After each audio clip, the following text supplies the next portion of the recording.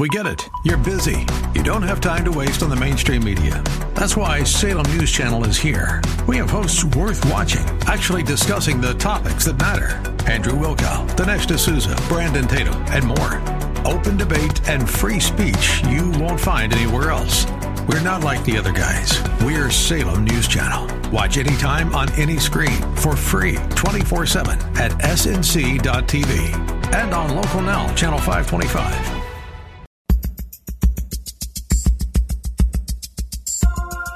It's Lifeline with Craig Roberts. He's the host of Northern California's longest-running conservative talk show. He's a man with a message, a conservative with compassion. He's Lifeline's own Craig Roberts. Yes, indeed. Here he is to say good afternoon to you and you and you on this Wednesday edition, the second day of October, in full swing here, the final quarter of the year. And as we head into today's program, wow, we've got a pretty full agenda. A little bit later on, we're going to talk with a retired NASA aerospace engineer who began investigating why there seem to be so many educational challenges to the notion of creationism, and that while a growing number of the scientific community support intelligent design, it seems as if some are almost terrified of the notion that it might be taught publicly in such a fashion to raise questions about the theory of evolution. So we'll talk a bit about that coming up a little bit later on. There's also a growing concern over what's taking place in public education, particularly in relationship to California's AB 329. And Karen England with the Capital Resource Institute is going to join us to give some insights into what seems to be a nationwide push by Planned Parenthood to get states at the educational level to implement these so-called programs that essentially are just to call them for what they are. They're an agenda to sexualize the minds of our young children. That's just simply what they are. And more states are being coerced into this under the guise of providing sex education to our students. So we'll find out how we can best respond. So that'll be coming up a little bit later on in tonight's program. We'll lead off with news that a few months ago, before the beginning of the current Supreme Court session, the court granted a senatoriae, which essentially is a approval to review a lower court decision or ruling that specifically deals with the question of Title X regulations, part of the Civil Rights Act of 1963, as it relates to discrimination, but more narrowly defined discrimination as, for example, when it comes to transgender individuals in the employment realm. And this is important because, as we've talked about here for many years now, this is also a growing part of an agenda. And I think we need to be very cautious in terms of, yes, protecting people's rights. We have constitutionally protected God-given rights that we have to make sure are assured for all Americans. And yet sometimes there can be a secondary agenda at foot that may ultimately, in the effort of trying to protect the rights of one group of people, end up trampling upon the rights of another group of people. Let's find out more. Constitutional lawyer, the founder and president of the Pacific Justice Institute, joins us. Counselor, give us a little bit of background here. When the court says, gee, we've got a couple of three cases here that seem to raise some interesting questions that we're going to review, what exactly does this mean? Well, it's very important, it's very timely, and it will have a major impact moving forward regarding the application of Title VII to sex discrimination or things presumably associated with sex discrimination, like transgender or sexual orientation. There are several cases. One is out of the Second Circuit, and this case, Express versus Zarda, it's a case where an employee was discriminated against because of their sexual orientation. That was the allegation. And in that case, the court said, hey, you know what, the Title VII, prohibits discrimination, quote, because of sex, and therefore we're going to say sexual orientation is under that, and we're going to include that, even though the legislative history in no way points that was the intent when Title VII was drafted by any of the lawmakers to have that kind of application. Then the 11th Circuit, Craig, in Bostock versus Clayton County in Georgia, a more conservative circuit, I might add, similar facts scenario, employment discrimination based on sexual orientation, they went the other way, and they said no, this is not what Title VII was intended. And then a third case deals with transgender status, and in that case, that's out of the Sixth Circuit. Sixth Circuit declared that that this situation where a man was working for a small family-run funeral home, and he came out and says, I'm going to be a woman. I'm going to now start dressing like a woman. I'm going to start the transition. I'm going to look like a woman. I'm going to start dressing like a woman. Well, they said, the employer says, no, not in our funeral home serving people that we serve. We don't believe that's right in God's eyes. That goes against our faith. We're not going to allow that. That's an interesting question because there's an element of religious freedom there in this case, competing with this right that they're trying to read into Title VII to apply it to people who have gender identity dysphoria. And the problem here, of course, is that we've kind of opened up this can of worms. Largely, when Caitlyn Jenner, Bruce Jenner came out and began to kind of beat the drum on this issue. Now, more often than not, you've got issues where people are trying to be respectful, trying to kind of maintain a live and let live, and yet, as I suggested in my opening remarks, in the effort to try and protect the rights of one class or group of people, now suddenly the rights of another group of people are being trampled upon, and there doesn't seem to be any easy middle ground here. The fear, of course, is as more and more courts take a lenient view toward this, as you suggested, if this was coming out of the Ninth Circuit, the Court of Appeals, you'd say, business as usual, right? But it sets up a very fascinating quandrum here of how do you protect the rights of one group without violating the rights of another? Yeah, I think the first question that the court needs to ask is, what was Title VII intended to say and apply to? And if they ask that question, it's closed shut. It wasn't intended to apply to sexual orientation, was not intended to apply to transgender or people with a gender identity dysphoria mental condition at all. Well, certainly, if you look at the timing of the legislation in 1963, I mean, we know. It's fairly easy to come to a conclusion. We're not trying to reach back 250 years into the minds of the founding fathers. 1963 is not all that long ago. Right. So that's real easy to answer. Now, the next question is one of policy. Okay, should we have laws adopted, and that would give such protection? And if so, how far does that protection go? Does it simply ignore religious freedom rights of private businesses? Does it ignore the economic impact of a business? I mean, you could have a car dealer across the street theoretically have someone apply for a job with the competitor, their big competitor, and then 90 days later that person comes out, the reception person says, I'm going to be transitioned, they have a beard, but they've got dressed like a woman with makeup, spooking customers, causing theoretically him to have serious loss in sales, possibly going out of business. I mean, to what extent should that be a part of the equation and understanding the fairness to someone who's built up a business to have it squashed potentially by a competitor? Well, let me make this even more complex here. What if we are dealing with, say, a private school that's not necessarily a religious institution, but a private school that has hired a PE teacher to teach boys PE, and now decides halfway through the school year to transition to be a woman?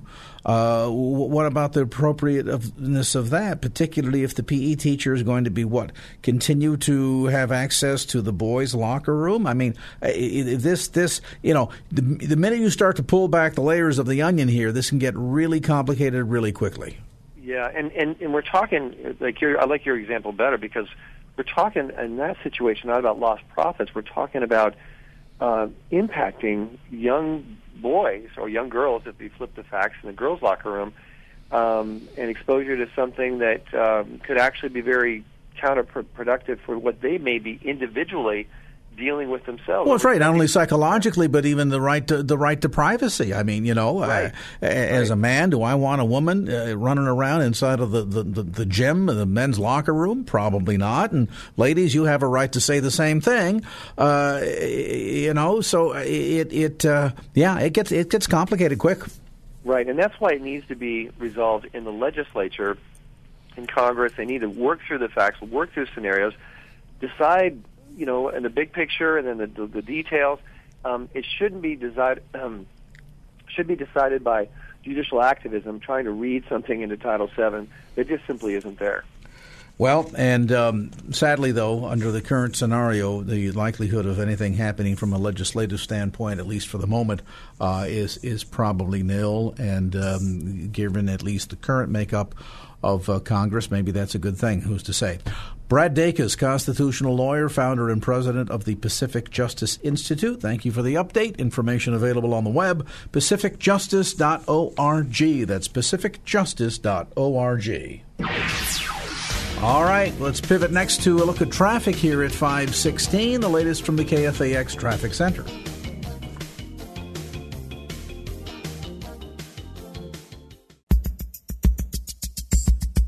And now back to Lifeline with Craig Roberts.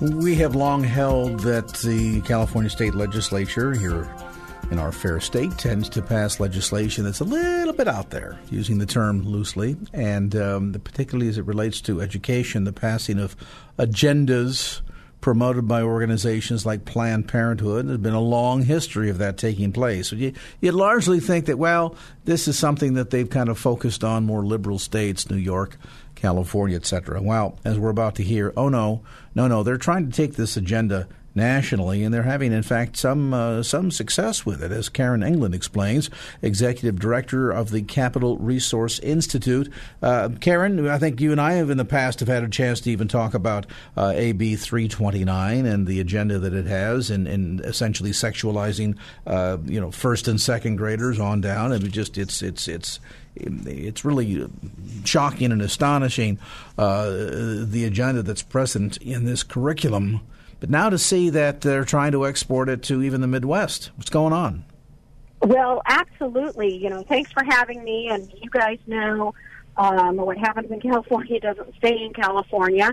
And the Planned Parenthood and the other progressive groups are trying to repeat what they did in California back in 2015 and mandate this very provocative sexualizing of our kids in curriculum throughout the nation. And most recently, I think you're talking about Minnesota, where I spoke at a rally a week ago of parents wanting to stop this. And then most recently, a day or two ago, in Arizona, the same thing. This, in numerous states, is Planned Parenthood's number one piece of legislation.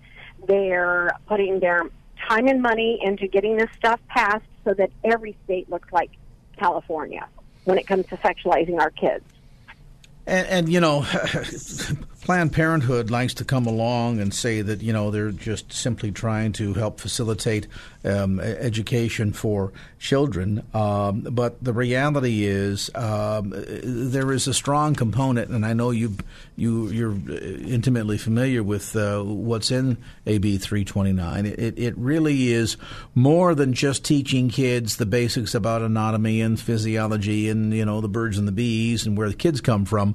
It gets down into almost sexualization, for want of a better term, of young kids at an age when, quite frankly, they should be more focused on playing out in the schoolyard. Well, absolutely. And AB 329, and I will tell you, the Minnesota bill and the other bills throughout the nation that I've looked at are all very, very similar.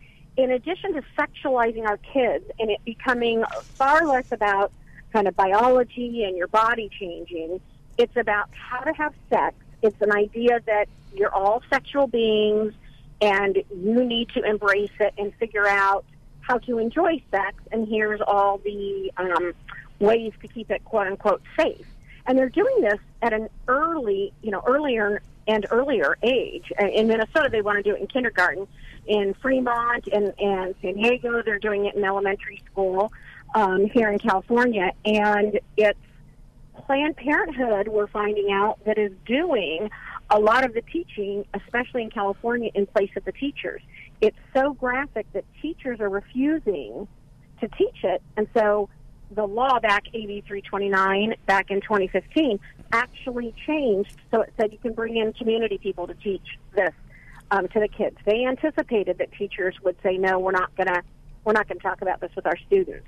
And so Planned Parenthood's in our classrooms now. So while we're shutting down clinics, we're getting them younger and younger customers and bringing them into our schools with our public tax dollars. And I might argue that it wasn't simply or merely a sense of anticipation that this will be the reaction by school teachers, but rather that it was designed that way, knowing that if they made people feel uncomfortable enough, it would open up a door of opportunity for them to step in and basically use this as a propaganda tool. You mentioned, as you've looked at similar bills across the country, that there seems to be sort of a consistent thread here in terms of how far they go. Do you get the sense that there's a single driving force behind these measures in other states that look so similar to California? And might Planned Parenthood be the driving force behind that similarity? Well, I believe it's Planned Parenthood and the Human Rights Campaign, the pro gender fluidity. And right. Yeah.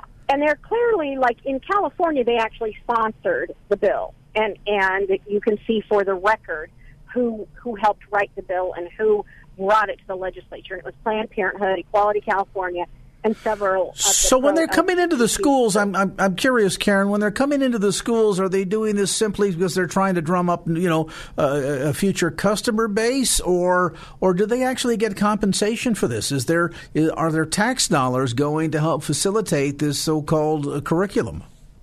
That's a great question. We just did a public records request on every school district throughout the state of California, and we're starting to get the information back, but they're getting paid. They're being paid to do the training. Sometimes they're being paid to do the workshops for teachers. Sometimes they're being paid, whether it's Planned Parenthood or some of the pro-LGBTQ centers, they're being paid to come into the school and teach during the time. Absolutely, there's money for them there. And then there's also this idea with Planned Parenthood, and this was in AB 329, and it's in the Minnesota bill and several others. It was written in that every single school district in California must tell each community, so every community is different, about what local resources the minors can access for birth control, STIs, and abortion. And so there's this component that locally, not only is Planned Parenthood going in and training the teacher and sometimes teaching the class, but in the curriculum it's telling you, here are the 3 different places you can go to get dental dams, birth control, and an abortion without your parents knowing. Yeah, I've always found it fascinating and astonishing that in California, if your 14-year-old daughter goes to the school nurse and complains of a headache, that nurse may not, by law, administer an aspirin without parental consent. But the same 14-year-old girl can present herself to the school nurse and say, I am a little late. Can I get a pregnancy test? And that young girl can not only have a pregnancy test administered, but then be given information and facilitation to a abortion clinic to have an abortion performed, and the parent doesn't get to know a thing about it whatsoever. Boy, isn't that brilliant piece of legislation? Well, I'm gonna share something that takes it even a step further. In California, a school district may, which also they also can have a policy that does not allow this, that school nurse or math teacher or whoever may excuse that child to go have that abortion or pregnancy test all done during the school day and mark them as if they were in class so they still get the ADA money. And that is what is written into all these local curriculums. A majority of the California school districts have a policy that says we're going to let you exercise your quote-unquote right to privacy during school hours, and we're going to lie to the parents and basically falsify records saying you were here in order to, quote unquote, respect your right to privacy. Wow, boy, your tax dollars hard at work, huh? Yeah, absolutely. And so now these they're putting their values in place of the parents. They're taking on a lot of liability, and we think our kids are in class and they're really off. I mean, I would have used this as an excuse to get out of class all the time. I would have told the school I had to go get a confidential medical service.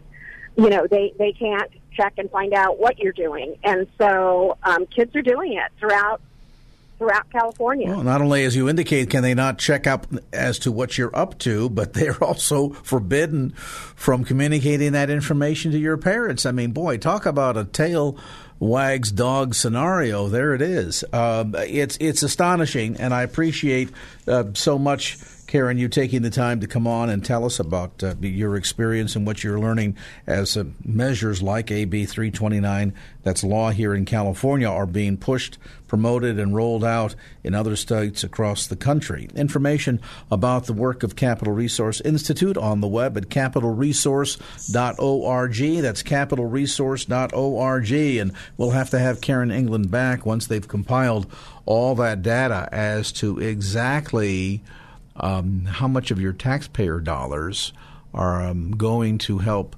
fund Planned Parenthood, so that they might come in and provide the public service of teaching your children about sex education. Wow, just astonishing. 5:31. Our thanks to Karen England, Executive Director of the Capital Resource Institute. Let's get a look at what's going on in the world of traffic.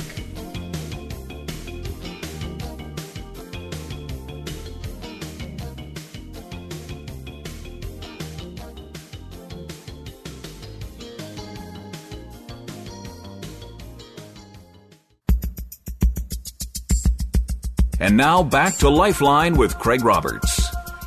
All right, welcome back to the conversation. 5:36 on the Wednesday edition of Lifeline. And it's fascinating.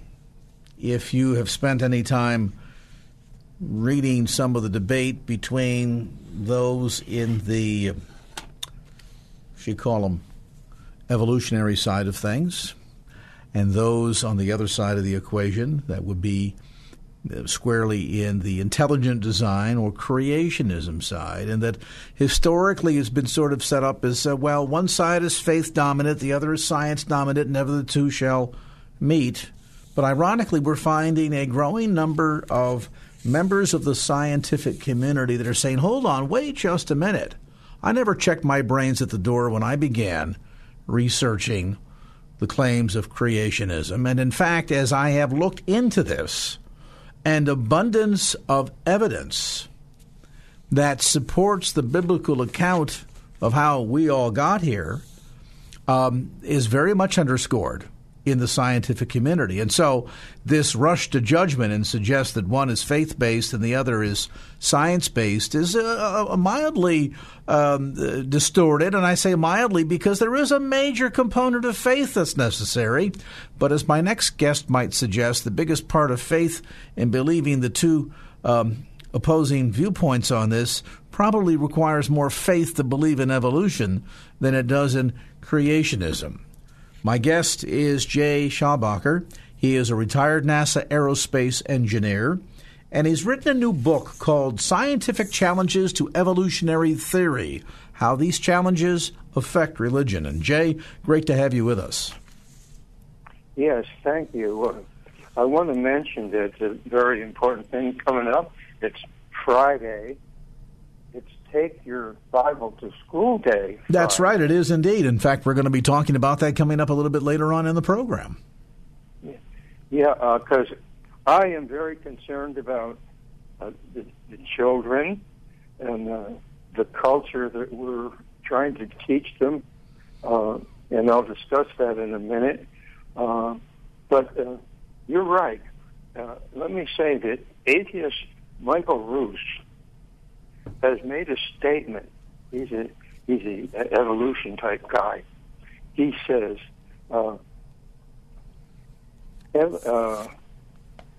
evolution is a religion.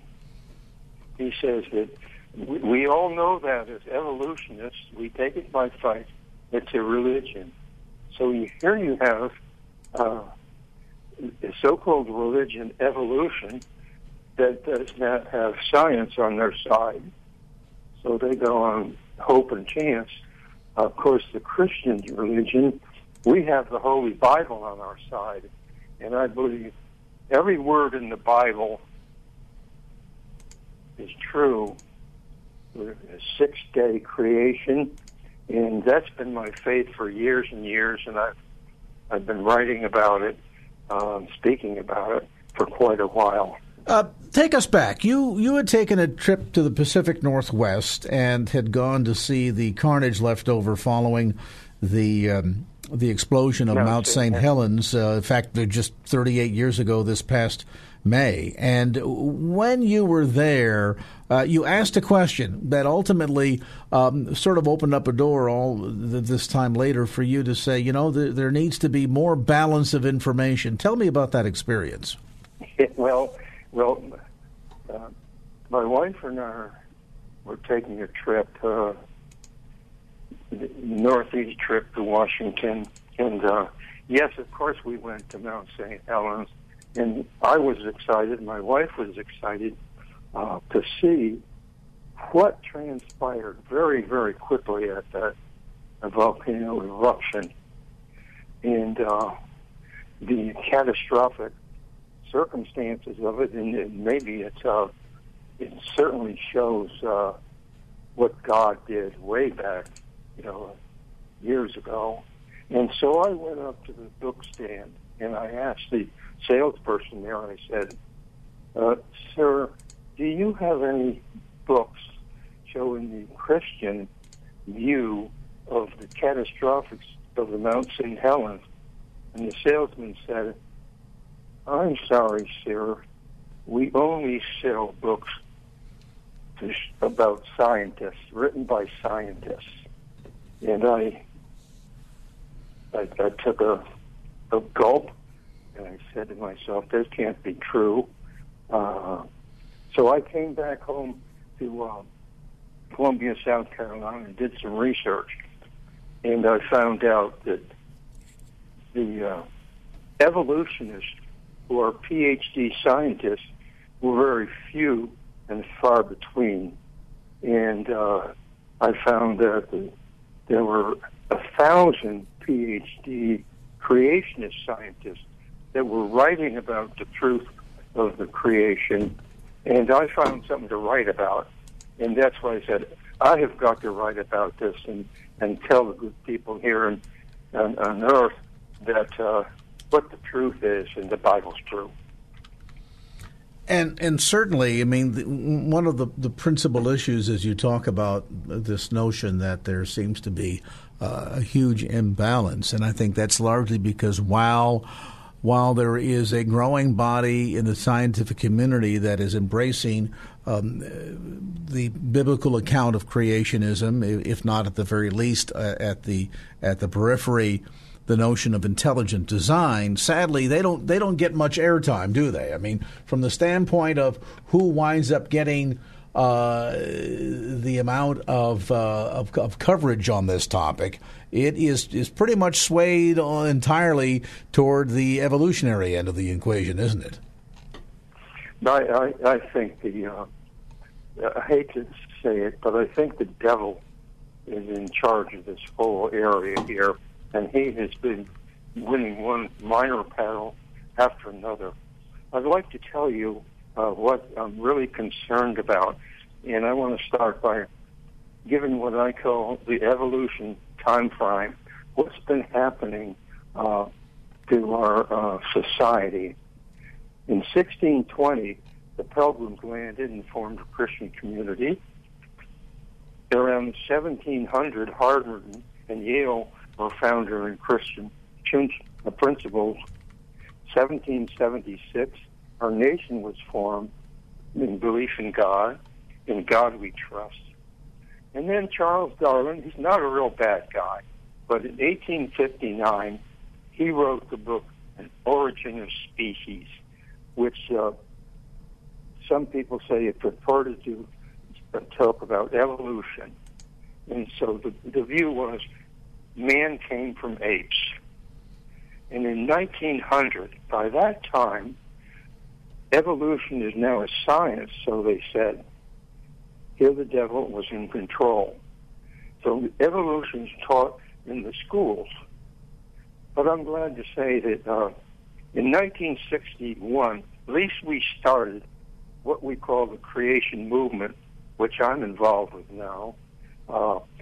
Dr. Henry Morris wrote Genesis Flood. And from then on, things have happened. We've had a real struggle. Scientific creationist organizations have been formed like Institute for Creation Research. And now between 2000 and right now, 2019, there's been ties between evolutionary teaching in the school and the negative social consequences of evolution. So that's what concerns me. Not exactly the debate, but the evolution teaching that is telling our kids there is no God. There is no morality required. And there you have atheism. Then you have rise of unwanted childbirths, rise of drug abuse, social violence. Now we have man acting like apes. So that's what concerns me. What concerns me is the teaching of evolution in schools. Somehow I'd like to see that turned around in one way or another. And certainly a huge challenge to that. I mean, at the end of the day, and I think everyone listening to this program, to a person or nearly a person, can agree that truth has been a big victim in all of this. And it's interesting because we see even an environment today where we find people debunking facts, making new ones up, or simply attacking the credibility of the truth teller. Thus, in the case of creationism, it's a lie because the people of faith, they teach creationism. And, of course, we know the people of faith lie about the existence of God. Therefore, creationism is a lie because, after all, isn't it really truly that man is not a creation of God, but rather God a creation of man? That has long been the approach to this topic. And while it is true that there have been severe societal consequences to evolution, and the battle continues to be enjoyed, there are some glimmers of hope here and there. We're going to talk about those as well as we continue our conversation. Our guest today, retired NASA aerospace engineer Jay Schalbacher. His new book is called Scientific Challenges to Evolutionary Theory and How These Challenges Affect Religion. The new book, by the way, published by Elm Hill, a division of HarperCollins, and available at bookstores throughout the Bay Area, as well as through Jay's website, creationclass.org. This time out, back with more as Lifeline continues. 5:47, an update for you now on traffic.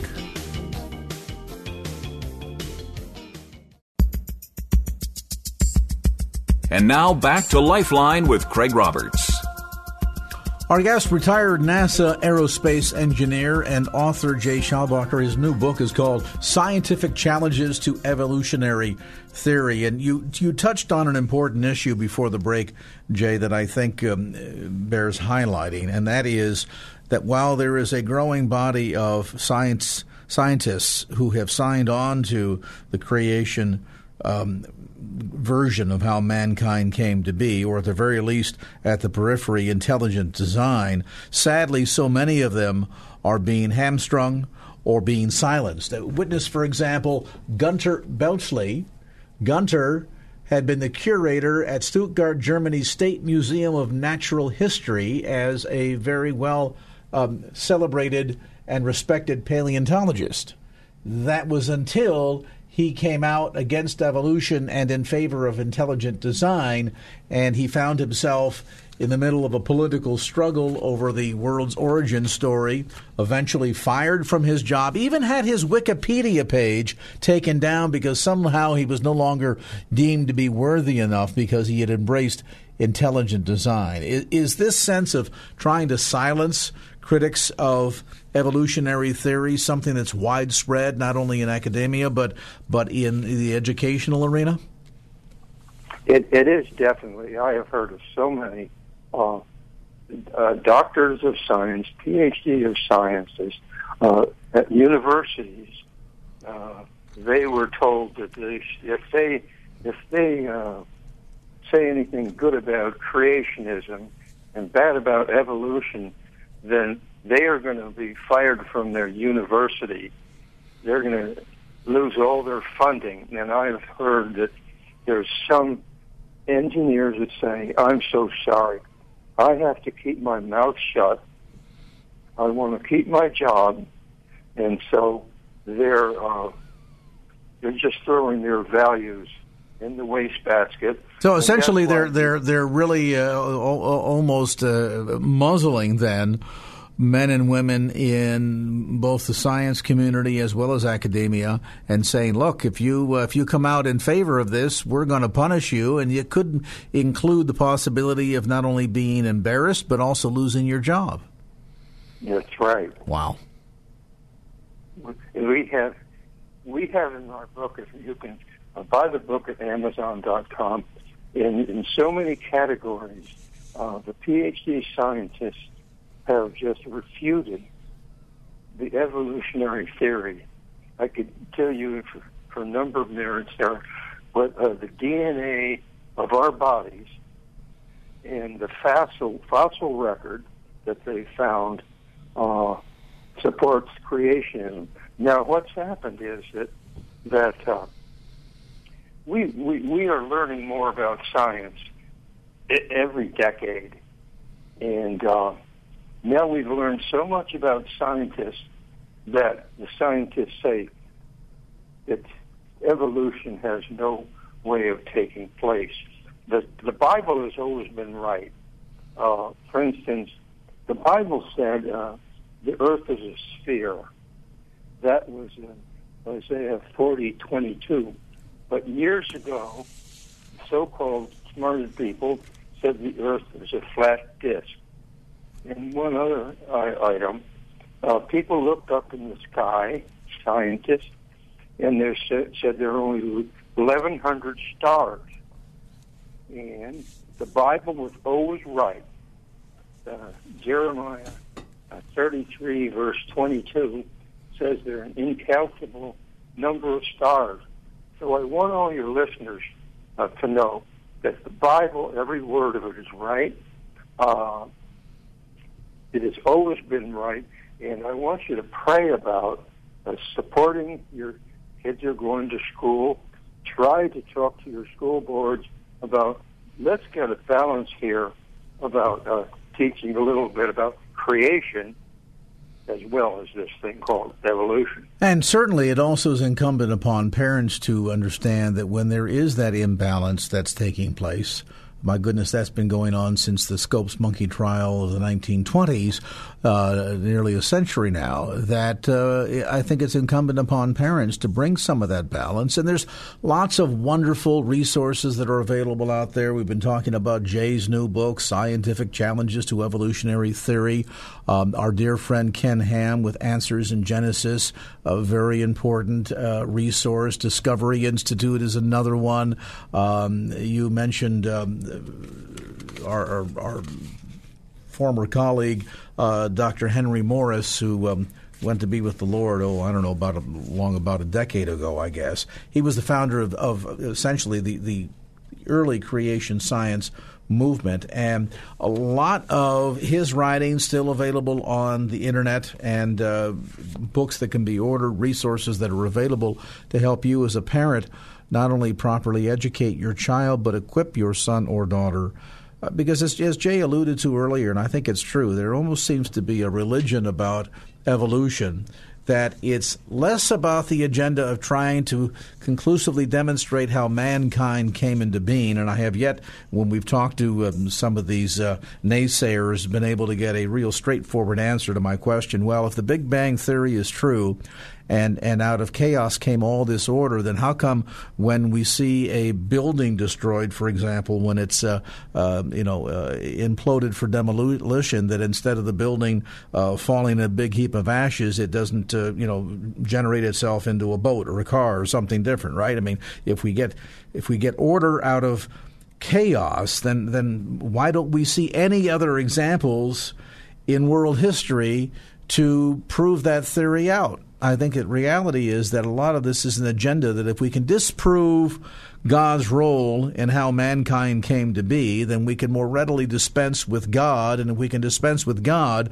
then our need to figure through who he is and our relationship to him suddenly disappears. And so it lets mankind essentially off the hook, which we've been trying to do ever since questioning the one rule we were given in the Garden of Eden, not to eat of the tree of the knowledge of good and evil, and we've been in trouble ever since. Jay, I appreciate the time. It's a great book and wonderful resource available, as Jay mentions.